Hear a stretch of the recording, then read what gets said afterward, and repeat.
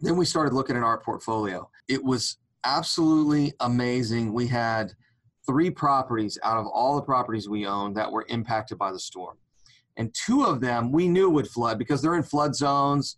We have flood insurance on them. They flooded in the past. I mean, it's just kind of, we knew, right? I mean, there was no surprise there. But then there was this house in Memorial. And I will never forget sitting in a meeting probably 2 months before, should we get flood insurance on it or should we not?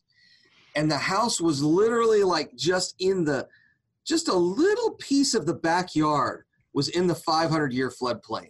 And we thought, probably don't need flood insurance on it. Well, this was a 1,000-year flood event.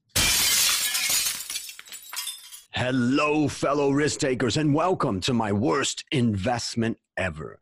Stories of loss to keep you winning. In our community, we know that to win in investing, you must take risk, but to win big, you've got to reduce it.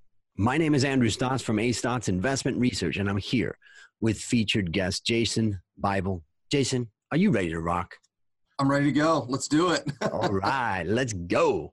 So why don't you tell the audience a little bit about your background?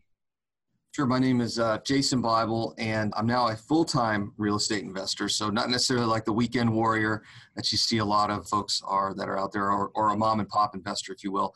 I started real estate investing in July of 2013. That year, we bought about 7 houses. We decided to take our profits from those endeavors and then reinvest those into our business. So instead of like a lot of guys that you see on YouTube or Facebook that immediately go out and buy a Lamborghini and the big house and all that nonsense, we put it right back into our business and kept growing it.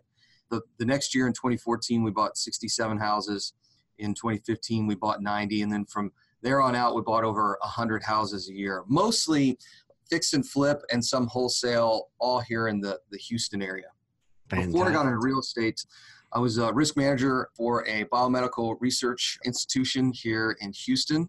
So I've got 15 years of risk management experience in healthcare and biomedical research. And so that's what I did before I got into real estate. But it's been a wild ride. We've had some winners, lots of winners, thankfully more winners than losers, but we have had some whoppers and some losers. Well, that's the whole fun of the show. And ladies and gentlemen, Jason, if you can't see it because you're listening to the audio, but I can see he's in a studio getting ready because after this interview, he's going to be doing his daily radio show. Why don't you tell us about that? Yeah, so we were invited about 3 years ago to do a radio show in Houston, Texas on 1110 AM Business Radio to really share with folks, in particular investors, and how to invest in real estate. So there are a lot of these real estate gurus and seminars out there like there are for any of these financial advice areas. And a lot of it's, get rich quick, you can make a lot of money overnight, and that's really not true. So we started this show with really just sharing what it is that we were doing, like I said, the wins and the losses and the ups and the downs and those sorts of things. So add a little bit of truth to the real estate education marketplace. And so we do a show every single day on 1110 AM here in Houston. And we also have a podcast and, YouTube and Facebook and all that other stuff. So it's a lot of fun for us. A lot of folks ask us, like, how do you do a 1-hour show every day? And I said, well, we work in this business every day. So it's literally, I just pick up my phone and what comes across on email, what are we working on right now? Right now we're doing a lot of small apartments and Airbnb. That's kind of the popular thing. I think we're just now on the very beginning of a big wave of really figuring out Airbnb as a business model. But that's what we do principally. I've moved from the fix and flip and wholesale space over to buy and hold small apartments, Airbnb, that sort of thing. We're looking at some larger apartment projects, but wow, they're expensive.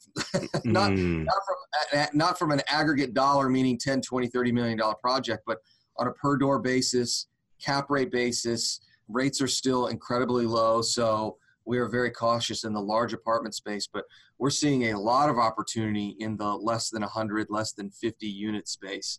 And we're operationally set up to handle those smaller projects. So that's what we do now. I'm here in the studio getting ready to do the show here in about 40 minutes or so. But it's been a wild ride. Yeah. And one last question before we get into the big question, and that is, I spent my career working with people who are investors who are investing in the stock market globally, in Asia, that type of thing. And it takes a certain kind of personality. And, I'm sure it's different for real estate, but I'm just curious, what is it that be the traits to somebody that would say, you're right for investing in real estate?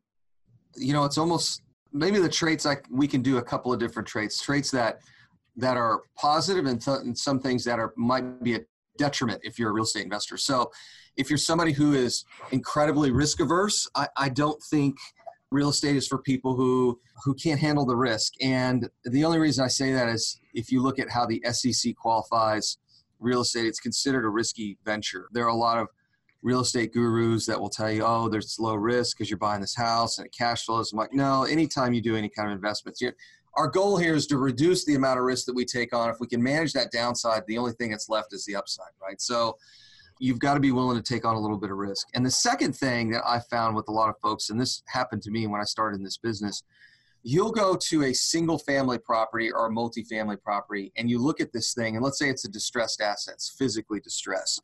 And you walk through it and you go, my God, this thing is a complete disaster, and then you start looking at what it's going to cost to rehab, and you rehab to the standard in which you live, because your house is the only point of reference. So I walk around my house, it's a beautiful house, but that's not what my tenants are going to be renting, right? Now, we're not slumlords. I mean, we build a quality product, but I see a lot of investors where they take the emotion of home ownership and they apply it to their investment portfolio. And I'm like, guys, those are two totally different things, right? So I think that's another huge challenge that we see with a lot of real estate investors. And then probably the third trait is at some point you got to take action. Like at some point you've got enough information that let's just go do the deal.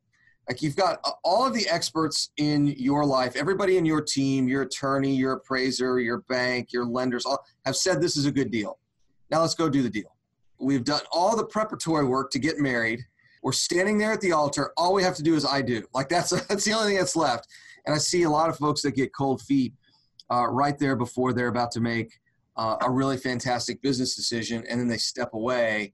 And so that's always painful to watch. So those are, I think, the three traits. Some of those are negatives. Yeah, those are great points. I think the idea, for instance, in investing in the market, you could say, yeah, I really like this, but I just take a 1% position in this and I'll build it up over time.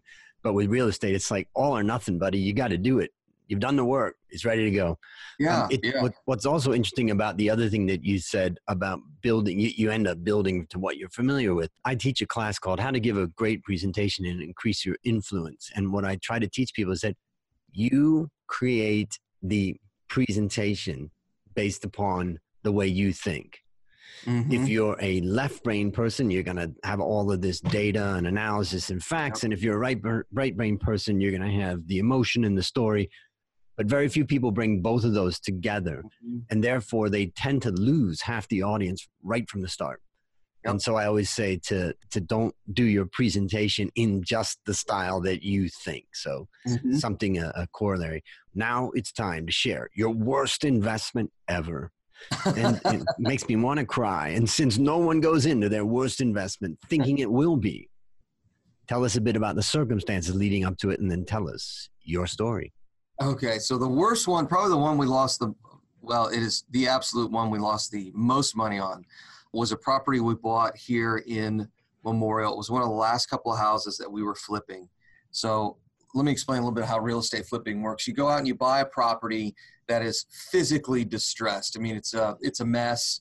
It's and a lot of, people don't buy houses with the intention of them, degrading to a point that is almost uninhabitable. That's never the intention, when they start living there. But maybe there's some emotional distress with the occupants. Maybe dad has passed away, and now mom, we've realized mom needs to move into a home and the house is just a real mess.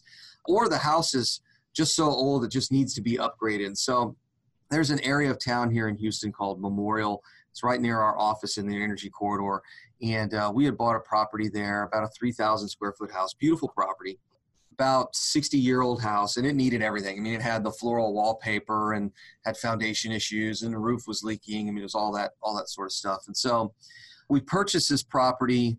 We did a, pretty decent little rehab on it, opened it up. Actually, it's the first time we used engineered steel beam to open up the house. Usually we use an engineered wood beam, but we got all these engineers involved. I mean, we were really building the Taj Mahal at this point. Probably went a little overboard, but we were making it really, really nice. So we're rehabbing this property. It's taken a little bit longer to inspect it, but that's okay. I mean, you account for that. That's part of your risk management that you do and your due diligence on the front end.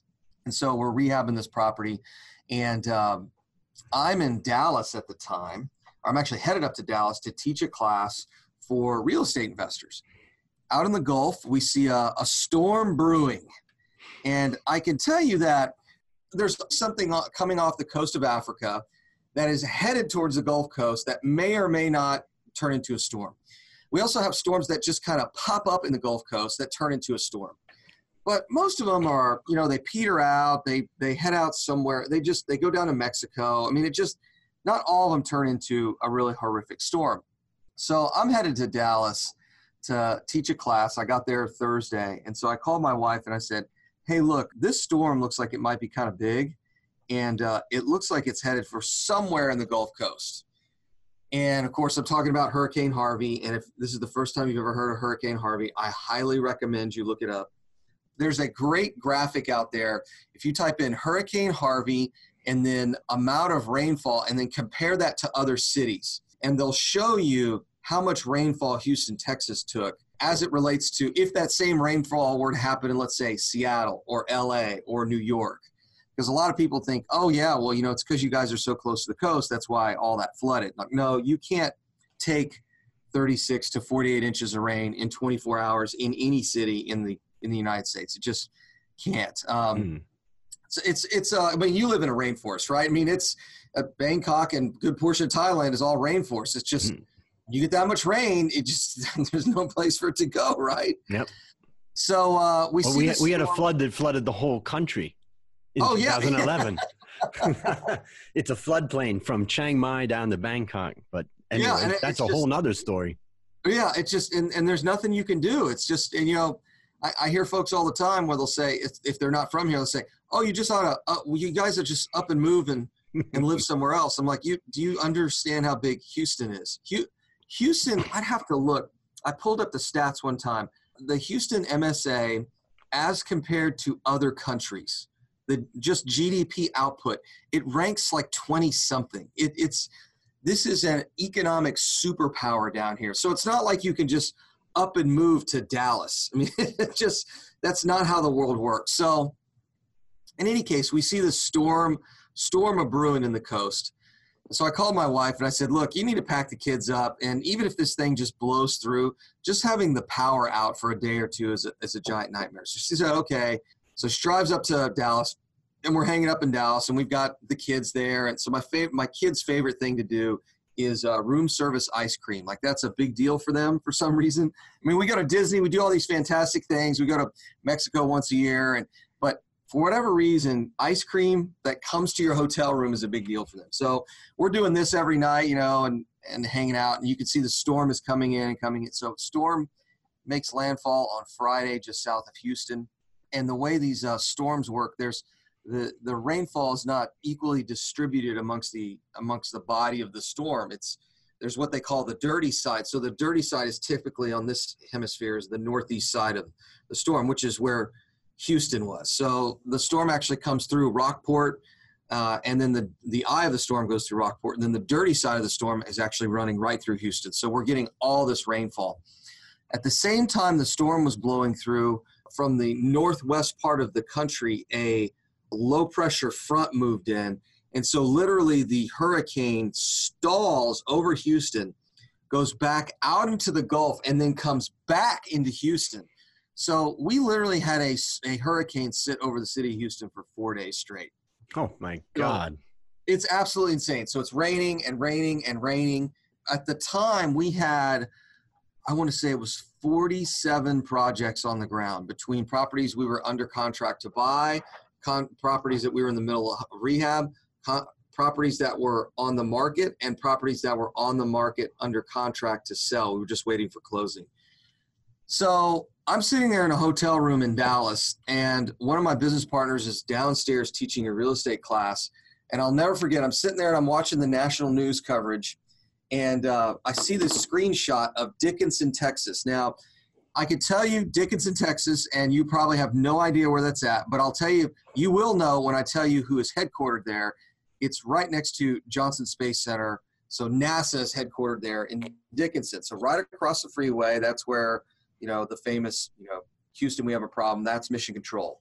So I'm sitting there, and there's this intersection in Dickinson, and I take a picture of it with my phone and text it to one of my guys downstairs who I knew had a project in Dickinson. And he sends me a text back, and let me set the stage for this. Here's the picture I took. It's a light. It's a flashing red light. It's a four-way intersection, flashing red lights because the power's out, and there's a gigantic John Deere tractor and a jet ski doing donuts in the intersection. It's got to be 2.5, 3 feet deep. And so here's this tractor like up to the axles. They're like pulling cows out. I got this trailer full of people they're rescuing. There's a guy doing donuts in this jet ski, picking people up from out of their cars. And I said, hey, man, how close is your project to this? And he said, you see that second roof behind the tractor box? He said, that's my house on the bayou. And I'm like, you've got to be kidding me. So his house was underwater. I'm trying to pinpoint on a map where all of our properties are and which ones are flooded and which ones aren't. So I'm calling employees, I'm calling business partners, I'm calling anybody that's down there. And so in about 24 hours, once we finished up this class and they allowed people back into Houston, then we started the recovery process. So just to give folks a little idea of what happens after a storm, the National Guard moves in and essentially shuts down the city. Now, I can tell you right now, and this is a little dirty secret here in Houston, if there's ever an event in which we need to evacuate the city, there's not enough concrete in the United States to get everyone out of Houston. You cannot evacuate this city. So we've learned a lot, locally. We've learned a lot about how to manage disasters. And one of the things that you always run out of is gasoline. So they were diverting fuel trucks from North Texas, Louisiana, any surrounding areas to Houston. So I'm in Dallas, and then we were experiencing fuel shortages in Dallas. And then while I was in Dallas, I was driving to Central Texas to pick up dehumidifiers, fans, generators, like anything I could pick up with my truck. I mean, I probably had $20,000 worth of gear that I picked up from between Dallas and Central Texas. So you can imagine driving a couple hours across the state.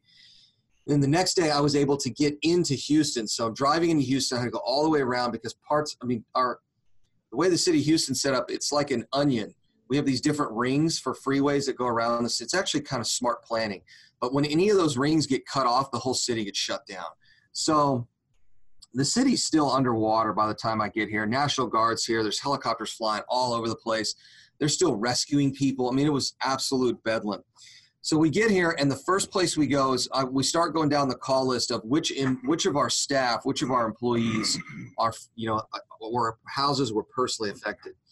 So there were only 3 of them that had houses that were flooded. So we immediately took all of our supplies there. I'm like, our portfolio we can worry about later. So went to all our employees' houses. We're helping them cut out sheetrock and get fans going and turn on dehumidifiers, getting generators going.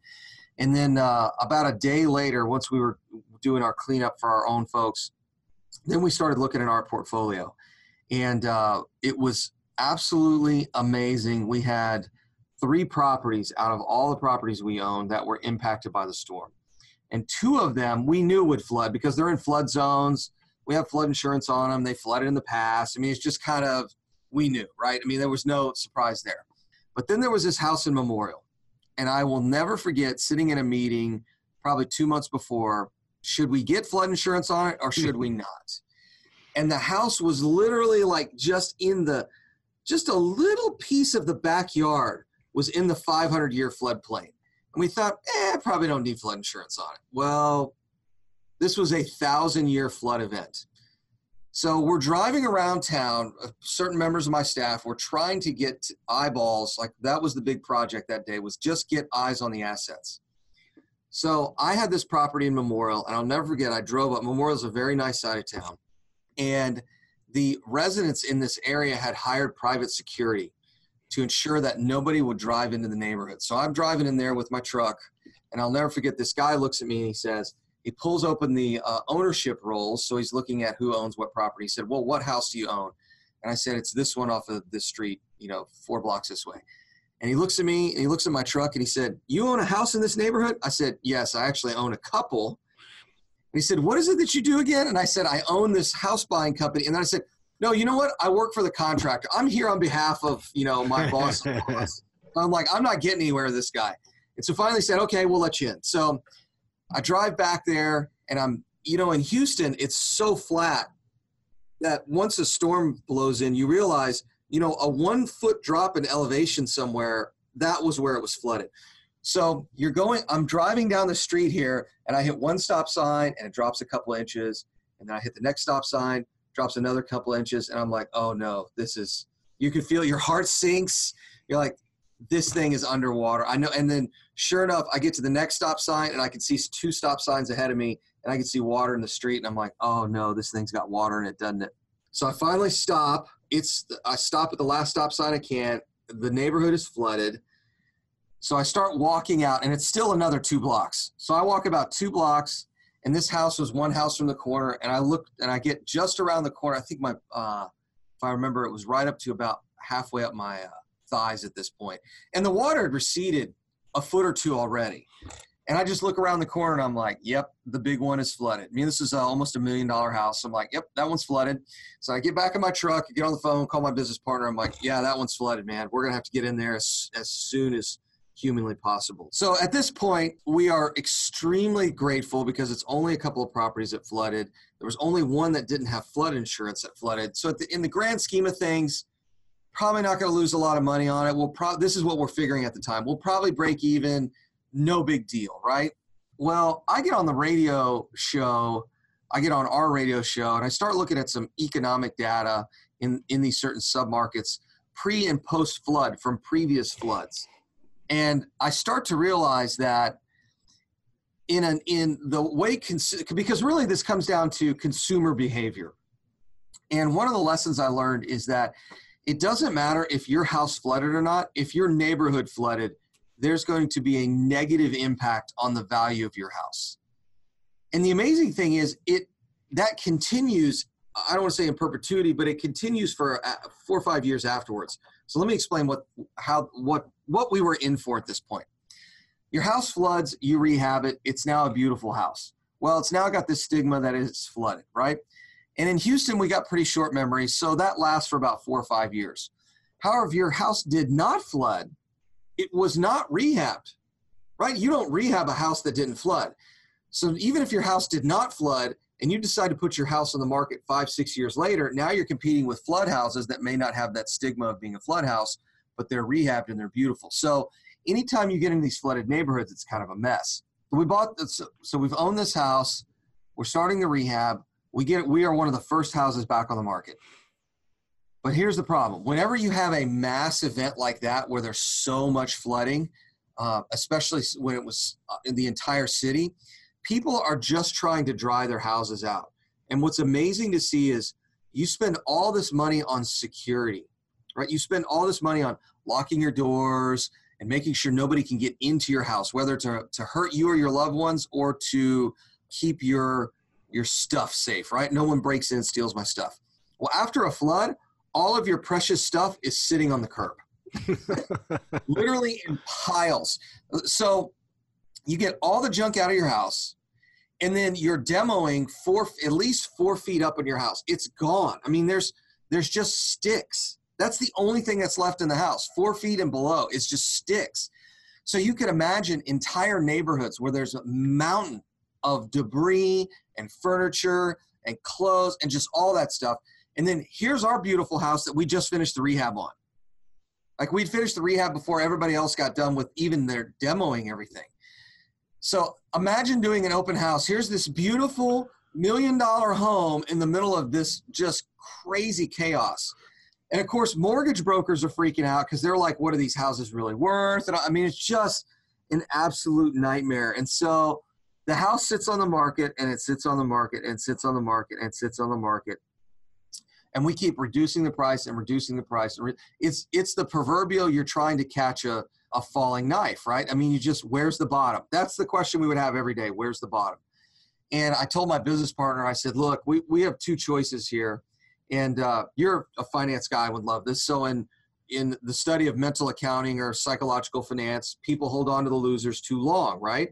So we were having this conversation ad nauseum in our sales meeting. Like, when do we sell this damn thing? Like, are we holding on to it too long because psychologically we think we can hold on to a loser and turns into a winner? Is there really going to be a bottom and it's going to bounce back real quickly? And I said, well, how much money are we willing to bet on that scenario, right? How much money are we willing to lose? And so we just decided to just cut bait and move on. And on about $1 million house, we lost about $250,000. And I can tell you, writing a $250,000 check at closing to get out of a deal is absolutely heartbreaking. It is awful, absolutely awful. I have never, before I'd lost a little bit of money on some other real estate deals, but I mean, $250K. Now here's the heartbreaking part. I know in the next 6 to 7 years, that'll be a $1.2, $1.3 million house. I mean, we know within 5 years, values just shoot right back up again. But it was absolutely heartbreaking. One of the biggest lessons we learned is you can have flood insurance, and really the loss from the actual flood wasn't that much, $30,000, $40,000. The real loss was the reduction in value. And unless you use a complicated hedging strategy, I mean, you could do it. You could go, I guess, to the derivatives market and buy, weather-related stuff and that. But the reality is your portfolio is just not big enough, even for guys our size. And then how do you hedge that risk? It's really tough, especially considering it was just one house out of our entire portfolio. So that was our lesson. It's just sometimes sometimes a storm blows in and it's gonna rock your portfolio, and there's just not a damn thing you can do about it. That reminds me of there was a great show on when I was young called Billy Jack. Mm-hmm. I don't know if you recall this one, but he was kind of half Indian guy, American Indian, and he would fight for justice, with his bare hands. And oh, nice. he once said in one of his famous lines is he stood in front of this bad guy and he said, "I'm going to take my right foot and put it on the right side of your head, and there's not a damn thing you can do about it." And then he knocked him out, So, yeah, actually, one of the things that I take away from this is, this is partially about statistics. And that is that, okay, the first thing is that you diversified in the sense that you had a lot of different properties. So you kind of did that right. You could argue, well, maybe you should have been more geographically diversified and you should have been in other states or other cities, but that brings up all kinds of other risks too. Oh, massive operational risk. Correct. It really does. Yeah. And also you just don't know that area. And, we recently had a story from Scott Carson talking about how he went to Chicago for this great deal. And then all of a sudden you found out that, the legal system doesn't really give much benefit to outsiders coming in. And so that's right.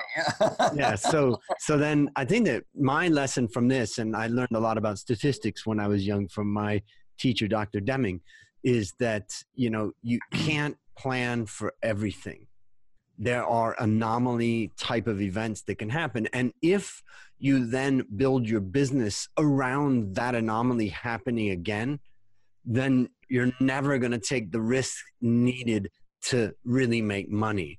And so sometimes, and it's a little bit like, we often see some sorts of tragedies and things like that happen in America, in the world. And then all of a sudden there's this overcompensation, for this thing that's probably not going to happen for another 500 years. And, statistics is a great way to analyze this sort of thing. This event this was long tail risk, like 6 Sigma, 8 Sigma, 9 Sigma. This had never happened again, or never happened ever.